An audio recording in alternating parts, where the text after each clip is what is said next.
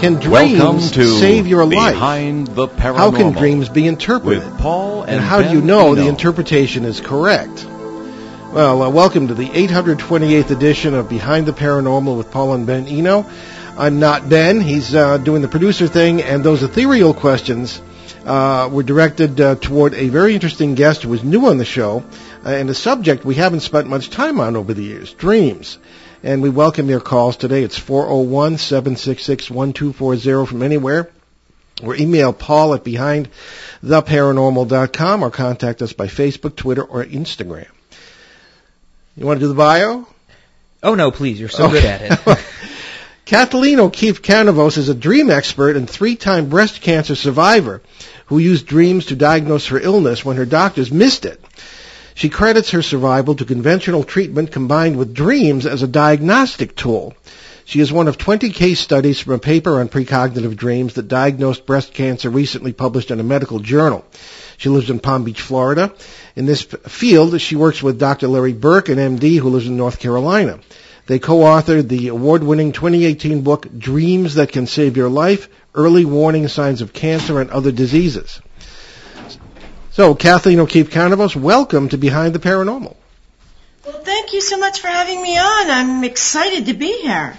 Well, hey, it's great to have you on. So let's start off with some seemingly simple questions, but they could lead into much larger questions. So your own story. How did dreams lead you to realize that you had breast cancer?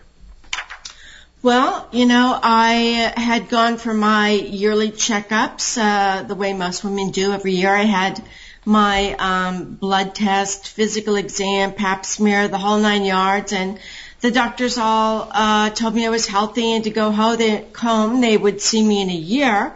And I started to have these very odd dreams/nightmares. And what made these different from all the other dreams I would have is I would be having my regular dream and all of a sudden it would freeze, just like a pop-up window on your computer. And through this pop-up window would grow a door, and through the door would walk a monk, a Franciscan monk, with his brown robe on. His robe was always, his robe hood was always up, so I couldn't see his face.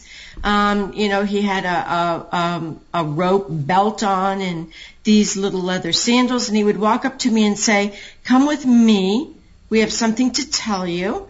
And he would then take me through the pop-up door into what I call the room between realms. And this is a room that is neither of the living nor of the dead, but it is a room like a waiting room in a hospital where both sides can come together and visit and speak. And they actually took my hand, put it on my breast, and said, "Do you feel that?" And I said, "Yeah, I do." They said, "That's breast cancer. You go back to your doctor without an appointment and tell him you need a second set of tests." So, I thought, well, that's really weird. And then they would lead me back through the door. The door would close up behind me, and my dream would start right back up as though it had never stopped. And so I did go back to my doctor, and this happened 3 different times over like a 3-month period. My doctor would give me another blood test. He'd give me another physical exam, tell me I was healthy, and to go home. And the 3rd time this happened, when I saw the pop-up and the monk walk through the pop-up, I started crying as he was walking toward me. And I said, "Look, I know why you're here, but I don't know what to do. My doctors aren't listening to me, and I can't do these tests on myself."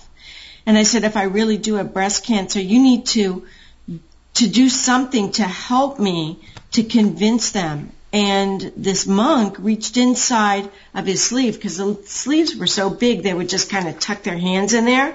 And he pulled out this little tiny white feather, handed it to me, and said, "If you return tomorrow to your doctor and you use this tiny angel feather as a sword to cut through their arguments and really believe this sword will help you, it will."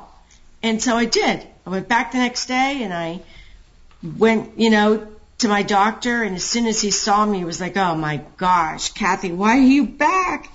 And I said, look, you need to help me. I know something is wrong. And he said, well, what do you want me to do? And I said, I want you to do exploratory surgery. And he looked like I had just set myself on fire. And he said, no, we can't do that. It's against hospital policy. It's against my policy. But long story short, I imagined that feather. I imagined pointing that feather at him. And again, long story short, I ended up having the exploratory surgery, and the pathology report stated that I was in stage 2 with the breast cancer in my lymph node. And the dreams were then validated by the pathology reports. So that's not something that we read a lot about in books and in medical journals.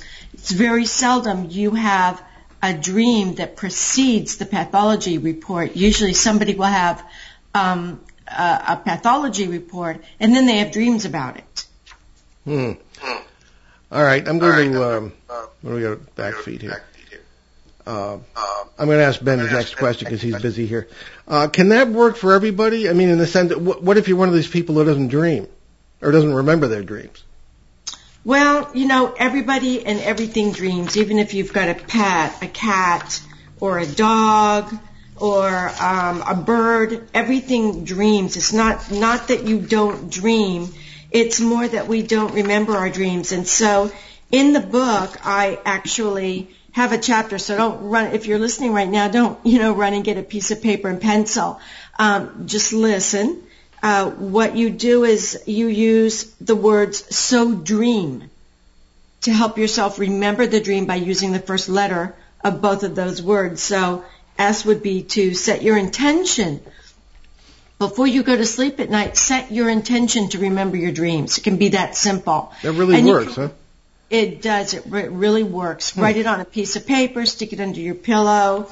O is organize yourself. That's really important to have, that paper and pencil right next to your bed so that you can write your dreams down right away when you wake up in the morning, and don't let them just disappear like fog in the early morning. And then D, dream.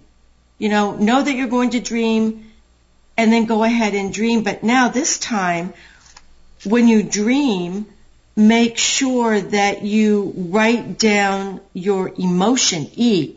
Emotion as soon as you wake up, because that is then going to help you remember parts of your dream, and your emotions are the snippet parts of your dreams, like the pop-up for me, or the monks that walk through.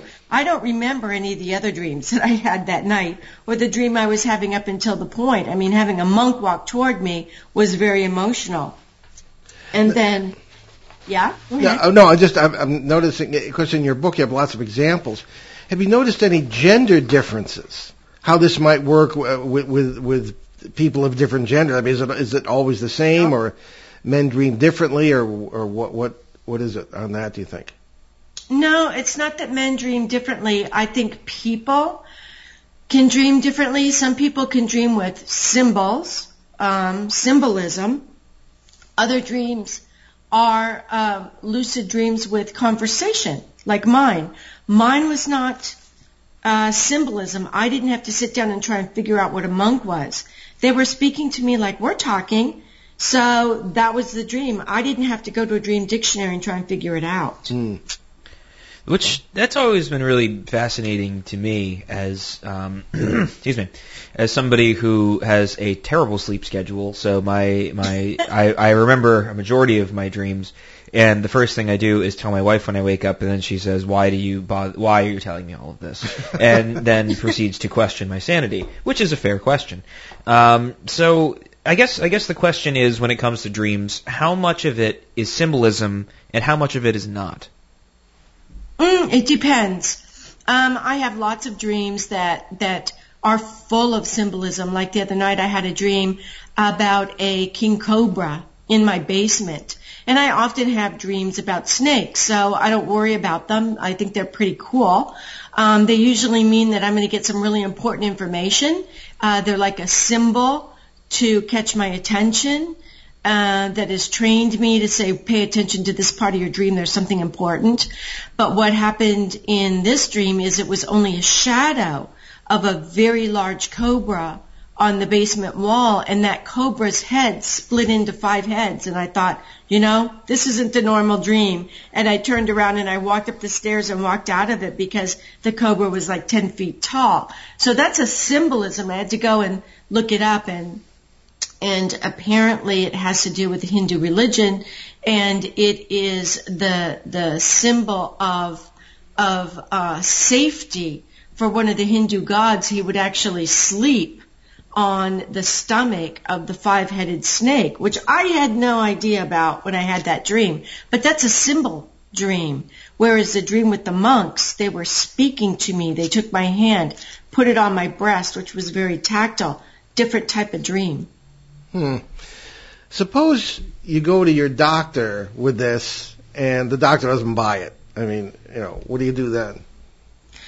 Well, a lot of times what you have to do is stand in your power and speak your truth and don't take no for an answer. Or they told us military, use your command voice.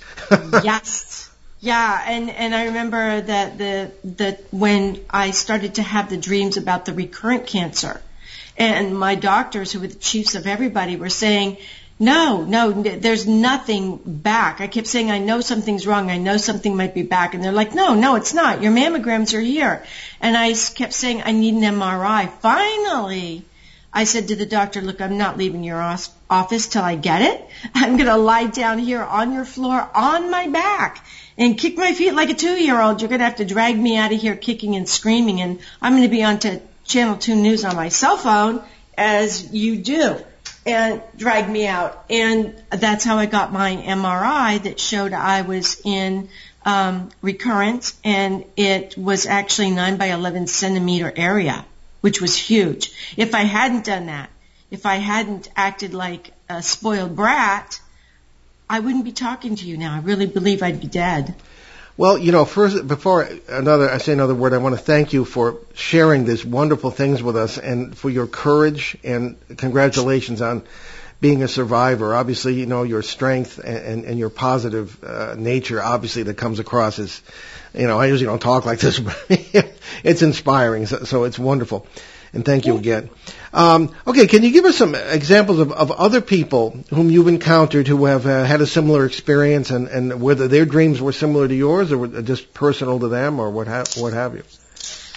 Well, we have Dr. Larry Burke and I, who's the co-author of the book, and he at one point was chief of radiology at Duke University. Now he's cutting back on his schedule a little bit, and so he collected a lot of dreams that came to him during the year we were putting the book together. But the backbone of the book is 20 women who came to him when he was chief of radiology, and they were coming in for radiation treatment. And he would ask them, naturally, how did you find your breast cancer? Did you find it in a mammogram? Did you find it yourself? Did your doctor find it? And they would say, I found it in my dreams. My dreams told me I had it, and then I went to my doctor, had a mammogram or an MRI, and that validated my dream, and here I am. So there were many other dreamers in the book, but one of the ones that impacted me the most was Amparo and Rokio Aguirre, who dreamt for each other. They were a mother-daughter team.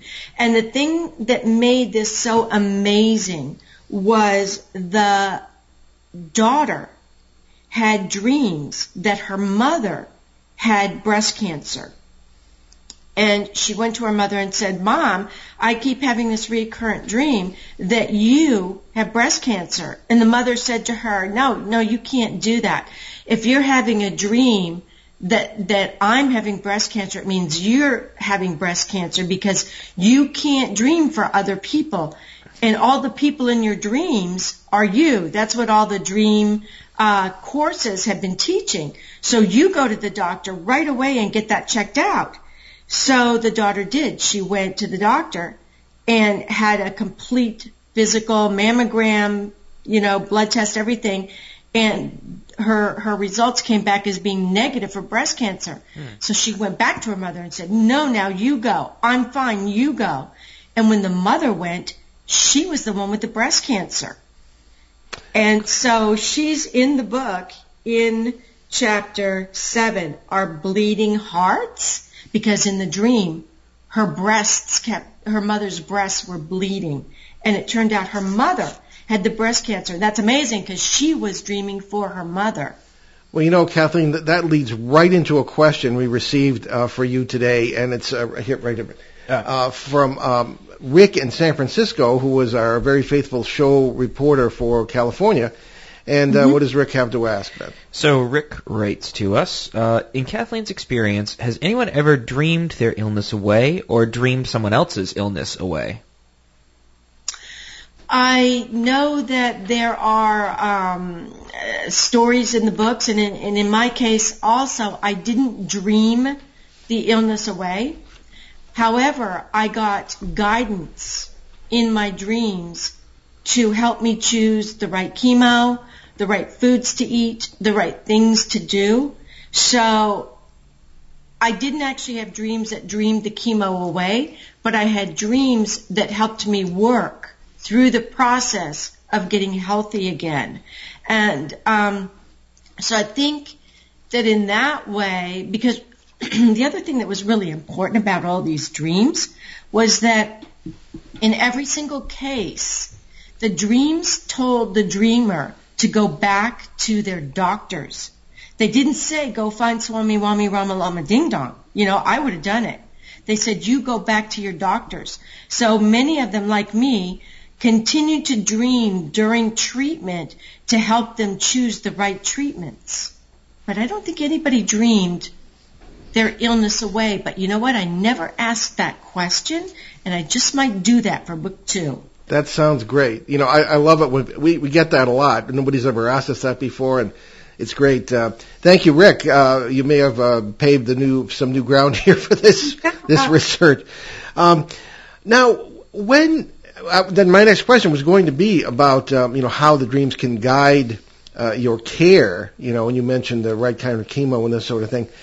Maybe you could say a little more about that, and also, where does this information come from? Is this your body? I'm a great believer in the idea that your body will tell you when something's wrong. Is that your body talking to you through dreams, or is it the information coming from somewhere or somewhen else, do you think? Well, that's a really interesting question, and I think that our body is like a huge computer. Our brain is like a huge computer that runs our body. And so if our body were a car and we had a computer chip in our head for our brain, for the brain of the car, when the car starts to overheat, the chip, kind of tells you with a display on the car. Oh, that's my Siamese cat in the background. I was going to say, I'm looking around the studio here. Is there a cat in the intruder? I love cats, but gee. He's Siamese, so he sounds like a baby sitting on the floor. Well, tell him to wait until I ask him a question before he talks. Okay, Loki, did you hear that? You have to wait.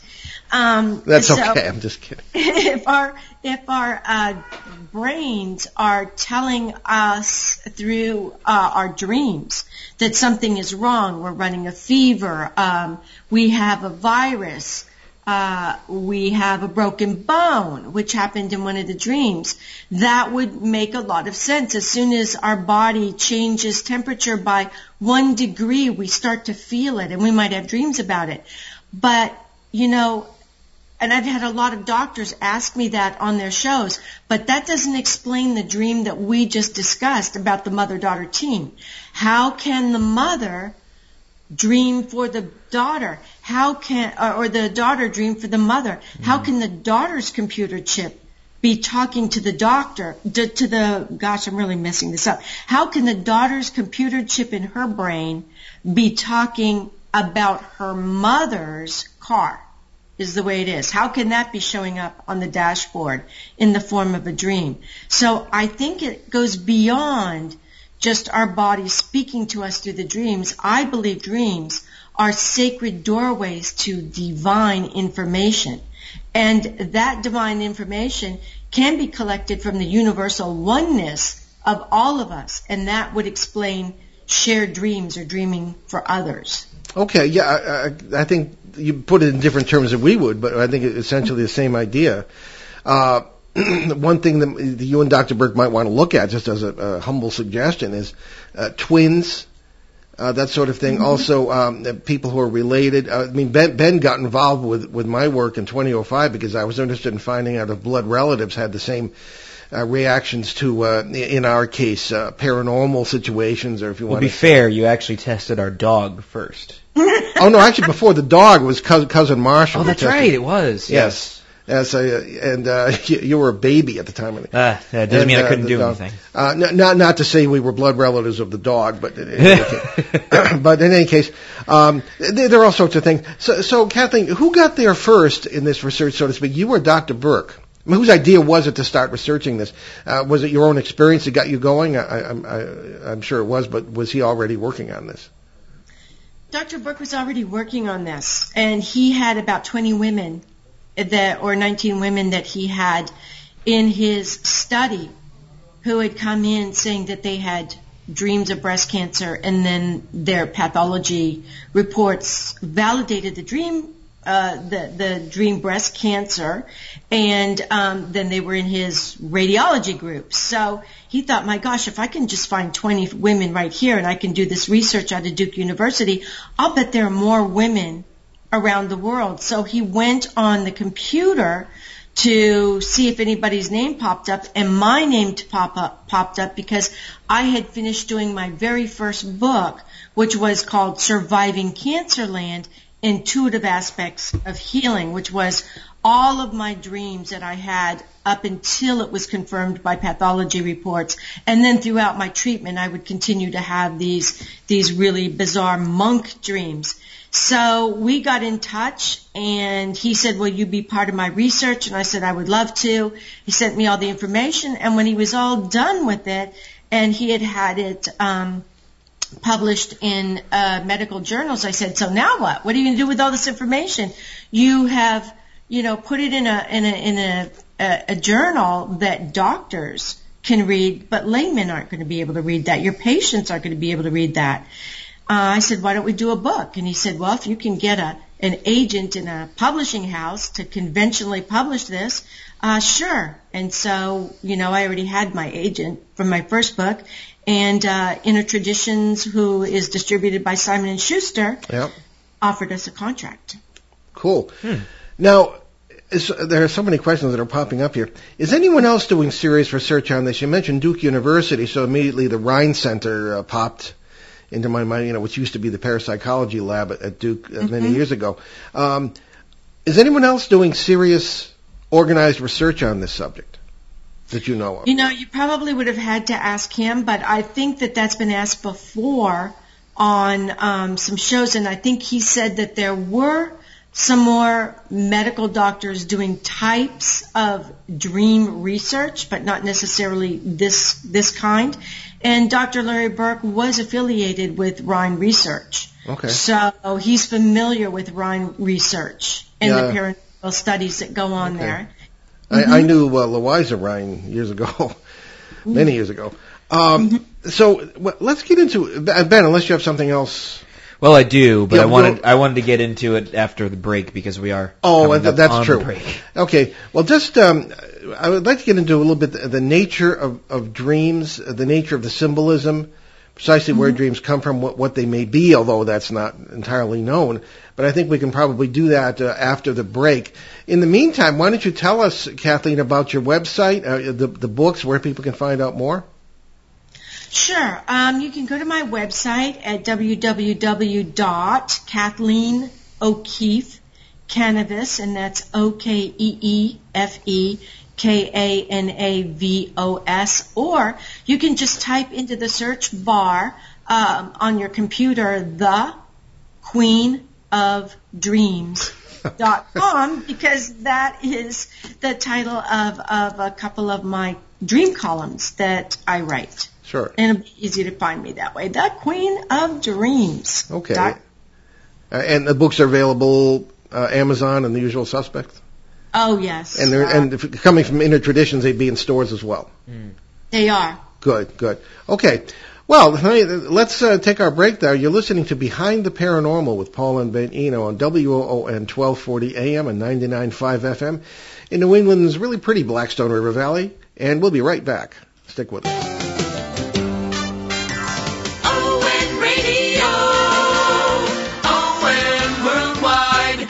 Hi, Parrot Heads. This is Joe Callahan, your maitre d' in the Tiki Bar every Tuesday night from 6 to 7. 1 full hour of nothing but Jimmy Buffett music. The Tiki Bar is brought to you by attorney Bob Lauder and by the Carew Investment Group.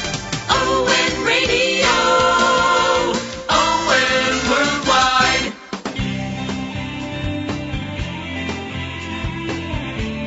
Get down to brass tacks at home with me, Bob Vila, and my tip of the day every day right here.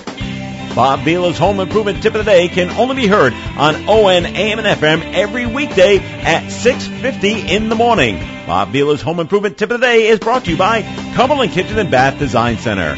Bob Vila's Home Improvement Tip of the Day on ON Radio. Local and live at 99.5 FM. Okay, welcome back to Behind the Paranormal with Paul and Ben Eno on WOON 1240 AM and local and live on 99.5. I love that. That's with the new FM. We do love rhymes, don't we? Yes, we do, and alliteration. And our wonderful guest today, Kathleen O'Keefe Kanavos, who is not only a dream expert, but author and award-winning books, just having a wonderful conversation on dreams and disease. What dreams can tell you about the possibility that you have disease and how to treat it. Okay, Kathleen, let's get back to our conversation sort of in the before we get into the nature of dreams, as we said earlier. I don't know if Ben's ready to ask his question. Oh yeah, I was doing a little diagram so that I could get my thoughts in order quickly. Because sometimes you get talking and then you're like, oh crap, I don't remember exactly how to put everything together and make the words just right. So I diagrammed it out, and it's interesting that cancer is a huge affliction not only on our society but the world itself, and it's the origins of the disease are very no one really knows. It could be from a million different sources, whether it's possible gamma rays, radiation, skin cancer, brain cancer, whatever. A close friend of mine actually just got diagnosed with brain cancer. So it affects and touches everyone in some way, shape, or form. I can probably guarantee that most people listening know someone, or at least know of someone, who has some sort of form of cancer or has died from a form of cancer. So that being said, cancer as a disease is automatically just, you say the word cancer and it just, you feel you have an emotional reaction to it. And that being said, why is cancer so powerful in this? Why do you believe that this disease in and of itself is something that your body responded to? Why not, influenza or diabetes, something in that realm? Well, there is actually a story in the book, Dreams That Can Save Your Life, that was about diabetes. This woman was having dreams about, I think at one point she had some fruit and stuff or a piece of cake that kept popping out of a cabinet in her kitchen and like falling on her or showing itself to her. So there are dreams about other diseases in the book too, but because cancer is such a killer, and the earlier you can find it, the better your chances are of overcoming it. That I think our dreams, which I call sacred doorways to the divine, start to come into play. And also, there's a paranormal aspect to it, I believe. Many of the dreams that people had were visitation dreams from dead loved ones. That was a thread that ran throughout the book.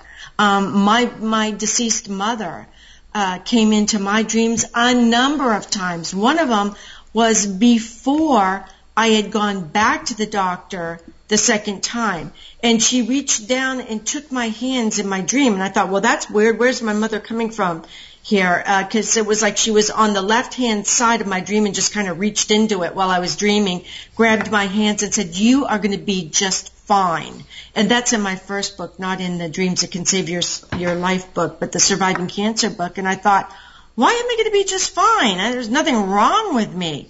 But it turned out I had stage 2 breast cancer, and it was already in my lymph nodes, which meant if my dreams had not been there for me, if that sacred doorway to the divine had not opened, and I had monks come through and tell me that I had cancer, I might have not found that cancer until it was in stage 4 and too late.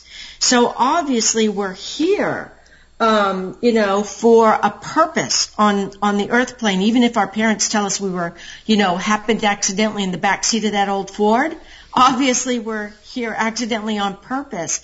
And so disease is part of life. We catch it when you're alive. I don't believe you catch disease when you're dead. And so our dreams can help us find that disease early enough to make sure we can survive it and go on and fulfill our life purpose on the earth plane. And we can get paranormal help through dreams. And so that being said, which I like that answer, near-death experiences, do you believe in some way, shape, or form that there might be a link between dreams and near-death experiences? I think from what I've heard and from other people, I think it's very close. I think it's, you're no longer in the room between realms. You go through that other door on the other side into the area of death. You've passed over, and for some reason one of the monks ran after you and said, "I'm sorry, but you went through the wrong door here. You're not supposed to die yet," and brings you back into the room between realms and then back into your living world through your dreams, and you kind of wake up at that point. Well, when it comes to dream symbolism, excuse me, I'm wondering if they're the same for everybody. Now, when you look into the dream dictionary, or sometimes there are differing definitions for the different symbols. Now, I'm looking at a couple here. Monks mean spirituality, in your dream, that is, spirituality, devotion, dedication, wisdom. Another thing says here that they represent aspects of our personality that sacrifice desire and pleasure for a greater purpose. Another one is a desire to leave the world, et cetera, et cetera. So, I mean, those aren't necessarily mutually exclusive, I guess, but why did you dream of a monk? And if I dreamed of a monk, would it mean the same thing as it did to you? Well, I tend to believe that we all have spirit guides, guardian angels. We're born with them, and we're their job, and they take that job very seriously, and they will come over from the other realm when we need them and return. I don't have monks in my dreams every night. I believe that there is a symbolism for monks, and I'm sure that there's a symbolism for feathers, and so you could break down all my dreams and understand the symbolism as well as just hearing the voices talk to you or talk to me and tell you what's going on. I believe every dream is important to that specific dreamer, and the symbols they have are important to them. And that's why I believe that our body, our mind, speaks to us using signs and symbols, just as you talked about. And each sign and symbol is different for each of the dreamers. So although a dream dictionary is great for helping you understand signs and symbols in your dreams that you may not know right away, I think we also kind of need to delve a little deeper, go a little deeper than just a dictionary, and ask yourself, okay, well, the dream dictionary says this, but what does a snake mean to me personally? When I see that snake, am I afraid? And if the answer is no, then you have to, if the answer is no, you're not afraid, then you have to ask yourself, so what does it mean to me? And to me, snakes have always been really smart. I mean, to be able to slither around and do all the things they do and have people run when they don't even have legs, I mean, that's pretty darn smart. So as you have these unusual dreams, write them in your dream dictionary, underline the words that are important to you, as we were talking about, and figure out what they mean to you for your own dream language. Interesting. Well, that's actually really fascinating. So I had a few weeks ago I had the flu and it was terrible. And I typically don't have nightmares, but when I do, it always involves spiders because I have horrible arachnophobia. And I looked it up very recently because it's always something horrifying, and they usually become very lucid, and then I feel a giant spider or something touching me, which is terrifying. It is, and at some points it's almost like sleep paralysis. It's very disturbing. Anyway, so it's interesting because I feel very uncomfortable with the dream. I tell other people they feel very uncomfortable with the dream, but I look up things like, what do spiders mean in dreams? And it's like, oh, you're just stuck and, you want to be creative. And I'm like, I mean, yes, but why is it so terrifying? Creativity is terrifying? I know. Oh my gosh, that's a great question, and I have a fear of spiders as well. And if I have a spider in my dream, it will wake me right up. I mean, I will wake right up out of that dream and go, okay, let's exit this dream door to the left immediately. And usually it's because whatever I was dreaming about just before the spider, I don't care how small it is, I still will wake up from that dream, because those spiders jump. And so I could be all the way across the room and I know, it's a dream. That spider could jump 2 miles and get me. So I know that I need to wake up at that moment and write down what I remember of that dream, because it's a way your inner selves are waking you up so that you don't forget that important aspect of the dream. What happened? What was going on right before the spider? Well, now you've just described, Kathleen, I guess what would be called a lucid dream, a dream in which you know that you're dreaming, which leads right into my next question. In these, for lack of a better term, diagnostic dreams, are they lucid dreams, or does that depend on the person?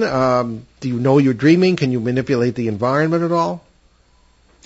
Sometimes you can. Sometimes they are lucid dreams. Sometimes they're not. Some people were just avid lucid dreamers. I'm an avid lucid dreamer. I also am a natural flyer. I fly all over the place. I always did. Since I was a small child, I remember at one point when I was like maybe 3 or 4 years old, I tried to run in my dreams when I was learning to actually, run as a child. And I remember thinking to myself, this is crazy. I have to drop down on all fours and try and grab the grass to pull myself when I'm running. I'm just going to fly. And boom, I took off. And I flew through my dreams ever since. But some of the dreamers in the book, Dreams That Can Save Your Life, are lucid dreamers and with lucid dreams, and some are not. And you can work toward becoming a lucid dreamer once you know that you're not, and that you're not having lucid dreams, by simply asking yourself, the next time you have a dream, set your intention to look down at your hands during a dream, and have that actually be the trigger to allowing you to know you're dreaming. That's all you need to do, and suddenly that dream immediately shifts to a lucid dream. And you say to yourself, oh my gosh, I'm dreaming. I'm looking at my hands and I'm dreaming. Now you're lucid dreaming. Many lucid dreams helped people get the information that they needed to deal with their illness. And I know in the book, I know you asked me earlier, did anybody dream their way out of their illness? And I said, not that I know of, but there was one dream. It wasn't so much that they dreamed themselves out of the illness, because she had a mammogram that showed a spot or a mass on the mammogram, and she had another mammogram scheduled, and she continued to work on her breast in her lucid dreams. And when she went back for the follow-up mammogram, there was no questionable area on it. So did she use her lucid dreams to heal her breast? Maybe. I can't say absolutely yes. Whereas all the other dreams were validated by pathology reports, and then the people used their dreams to help them with conventional medicine to get through their illness. So if you're not a lucid dreamer and you want to become a lucid dreamer, take it a step at a time. Set your intention before you go to bed at night. Tell yourself you want to look at your hands or your feet, and then you'll start becoming a lucid dreamer. And once you do that, then you can start directing your dreams and actually use healing techniques in your lucid dreams. Okay, let's get back a little bit to the symbols, because I'm really curious about this. Mm-hmm. If now, in your case, there were monks who were pretty specific that you had an issue and were trying to help. Are there simply symbols that don't interact with you in the dream that would be clues that there's something wrong, particularly regarding cancer? Well, yes, quite a few of the dreamers in the book, Dreams That Can Save Your Life, dreamt about spiders. There were spiders, like in one woman's mouth. She had spiders in her mouth. Turned out she had tongue cancer that the doctors kept missing. They kept doing biopsies in the wrong places, and her dreams kept telling her that she had these spiders, and a spider is a sign, like a crab, of cancer. So, yeah, you can have that symbolism in your dreams. Mm-hmm. Have you dealt with people from other cultures in this research? In other words, it's unlikely that someone from an animistic or Hindu culture would, or somebody 500,000 years ago would be dreaming about a monk. It does seem that there is a certain amount of personal approach there. I mean, have you looked at other cultures? And if there might be a suggestion for the next book if you wanted to do that, because there are lots of people from the Orient or wherever who might not have the same symbolism we have. Oh yes, and I think it's in the book. Some of the people in the book were from South America, so actually that's why I asked the question. yeah. So yes, they did, and I believe that there were other religions in the book too, and they had guides or their dreams that spoke to them in their language, in their language, not only verbal language but also the symbolism from their cultures. So, we're going to talk to ourselves in a language that we can understand. Yes. Now, getting back into one of Ben's points, he and I have shared dreams at times over the years, and it's been rather striking. The theories and methods we have developed, or I've developed over the last 50 years, have been essentially gone into the quantum reality, and you might say the hologram, or parallel worlds, that sort of thing. And I have a very odd sleep schedule too, even though I work at home. And it's I remember lots and lots, and I have a dream record going back 20 years. Goodness. And it's I think that very often we may be, in my opinion, experiencing parallel lives. With whole life memories in those worlds, because when you have a broken sleep schedule, but you still get the sleep you need in the sense of length of it, and you write them down, it's amazing what kind of, I'm sure you know this, but my question is, has there ever been consideration that there may be parallel versions of oneself who may be warning us about these particular physical ailments, from more aware parallel worlds or that sort of thing, and it's not all necessarily spirits doing this or even the body talking to itself. I mean, it's just another thought. I wondered if you'd ever considered that. Yes, I have. I think that the time continuum isn't necessarily just one path that Einstein talked about. I think there could be parallel universes, and we could be connecting with our other selves through the sacred dream doors. There are many doors. The one that leads into the realm between realm, we don't know what other doors go out of that realm. And it is quite possible that we're reconnecting with ourselves in that sacred dream room. And so it kind of begs the question, when we're in crisis, do all of ourselves come to our rescue and cross over time, space, universes, and brain waves? Do we ride our own brain waves in order to come to our aid? So then, I guess the sort of last question that I have that comes to mind is, let's say, a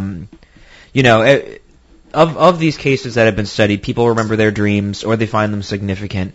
What about the people who don't find them significant? What about the people who don't remember their dreams? Do you believe that they are also having dreams like this? For example, a friend of mine who just got diagnosed with brain cancer, maybe he had dreams and didn't pay attention to them? Do you believe that this is sort of a universal for specifically cancer or any other sort of life-threatening disease? It's an interesting question because I actually talk about that in my very first book, Surviving Cancerland. I asked myself after a dream where I kept having this huge train barreling down on me, and I kept seeing the same people in my dreams walking around with me, like the same group of people, and they started introducing themselves to me and telling me their names.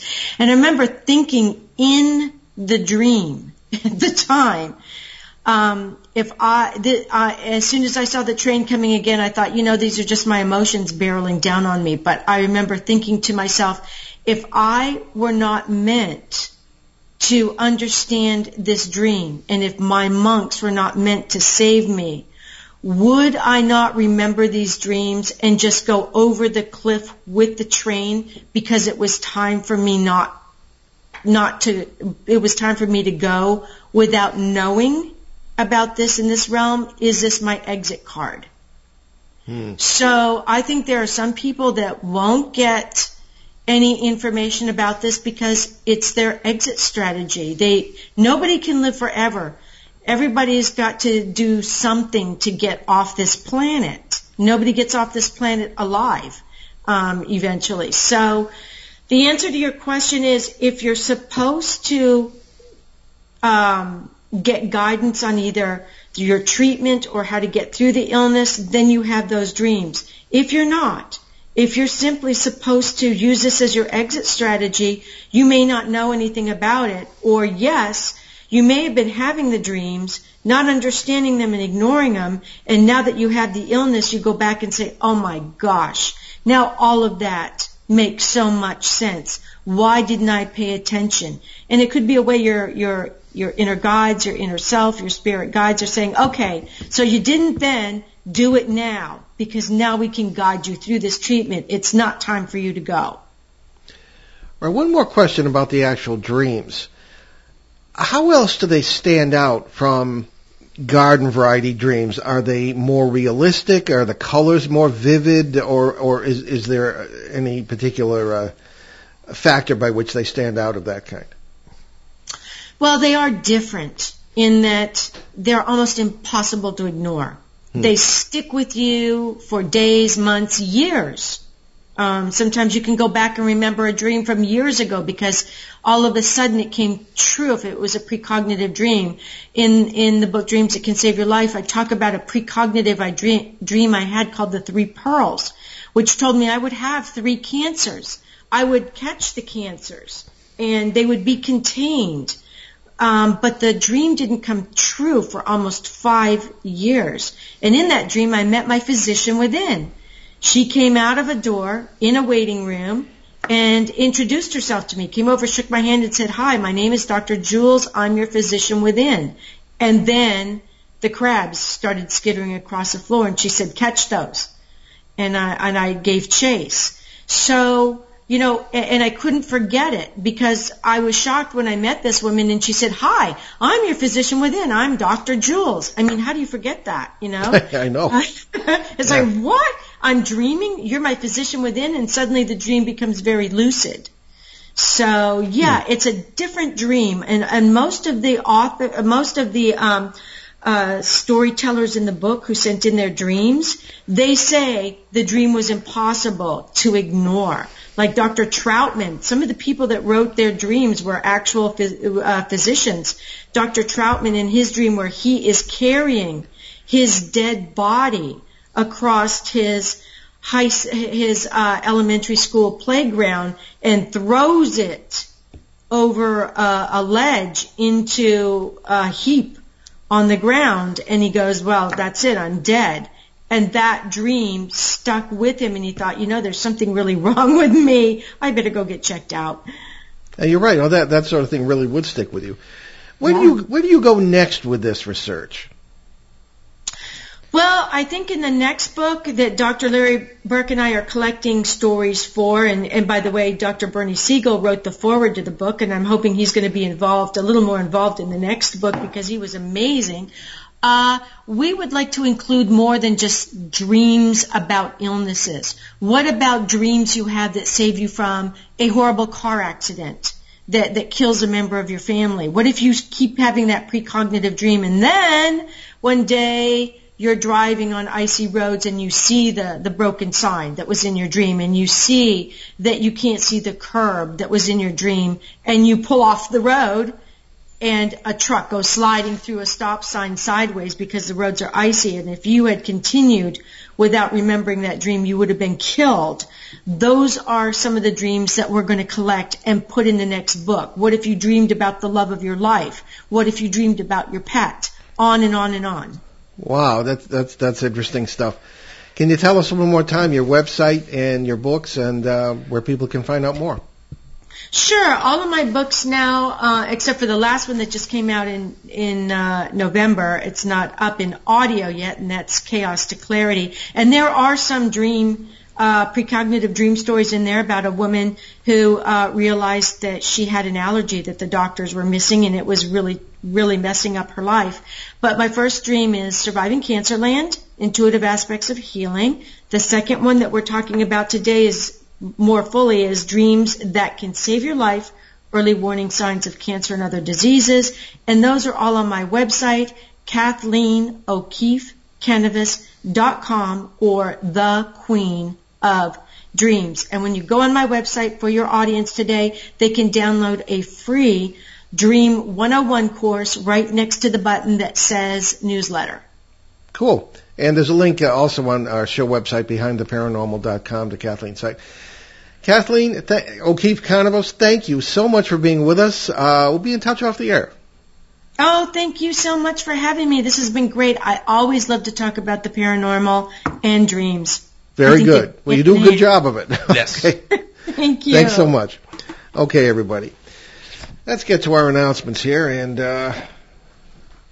I guess Ben is doing the thing here. So, on Saturday, February 15th, from 1 to 4 p.m., Ben and I will make our appearance at the 5th Annual Book Lovers and Authors Expo at the Cumberland Public Library, 1464 Diamond Hill Road, Cumberland, Rhode Island. We won't give a lecture, but we'll have our books with us. There'll be a number of other authors, and it's always fun.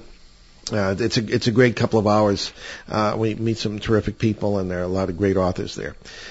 So, if you want to do this next. Sure. On April 3rd, 4th, and 5th, we'll be at the New England Parafest in Kittery, Maine. The first 2 days of the event, Friday and Saturday, will be at the Community Center at 120 Rogers Road. For Sunday the 5th, we will move to the Lions Club at 117 State Road for the rest of the event, which will include a live broadcast for the show between noon and 1 p.m. All proceeds from this event go to help support the historic Hilldale Cemetery in Haverhill, Mass., and toward the upkeep of the veterans' grave sites there. Along with ourselves, speakers, almost all of whom are known to everybody who has listened to this show, will include Bill Brock of Discovery Channel's Monsters Underground, paranormal investigator Shane Searway, ancient sites expert Dennis Stone, Bigfoot hunter Dave McCullough, and reincarnation researcher Stephen Sakalarius, researcher and broadcaster Tim Weisberg, now the host of the hit nighttime show Midnight in the Desert, founded by Art Bell, and many more. And you can order tickets at EssexCountyGhostProject.org. And naturally, we'll be back at the Exeter UFO Conference on Labor Day weekend, that's September 5th and 6th, as speakers, and we will also do our 5th annual live broadcast from the historic Exeter Town Hall on Sunday the 6th at noon, and the event is sponsored by the Exeter Area Kiwanis Club to raise funds for local children's charities. And there'll be other events throughout the year. Just stay tuned for that, including the Greater New England UFO Conference in Leominster, Massachusetts on Columbus Day weekend. I will be honored this year to be the keynote speaker. I told that's because of my 50th, what they call job anniversary, work anniversary of something. in the paranormal. Anyway, so So you can also check out our books, including Behind the Paranormal, Everything You Know Is Wrong, and Behind the Paranormal 2, Bigfoot, Mothman, Monsters You've Never Heard Of, and now Dancing Past the Graveyard, Poltergeists, Parasites, Parallel Worlds, and God, and they're available from online retailers and in some stores. But for autographed copies, please visit the online bookstore at BehindTheParanormal.com. Also at BehindTheParanormal.com, you can find more about the show, our many cases over the years. There are links. And some of the 850 free recorded shows have been restored. We have constant trouble with attacks on that site. However, we have gotten around that by placing, there are 640 now past shows on the major podcast platforms and on YouTube. So that includes, for those who do not know, that includes Spotify, Apple Podcast or iTunes Podcasts or Apple Podcasts, whatever works best for you. And on Apple Podcasts, if you do listen to us via that, please be sure to give us a rating, leave a review, and it helps us grow the show. Cool. What's on for next week, Ben? So next Sunday, February 2nd, is Super Bowl Sunday and Groundhog Day, and we will be back with the great Murray Silva with the subject of defeating parasites. And we'll leave you this afternoon with an uplifting thought from our friend, the 13th century Persian poet and theologian Rumi. Stop acting small. You are the universe in ecstatic motion. I'm Paul Eno. And I'm Ben Eno, and thanks for joining us on our great cosmic journey, and we'll catch you next time Behind the Paranormal. Return to this radio frequency 167 hours from now for another edition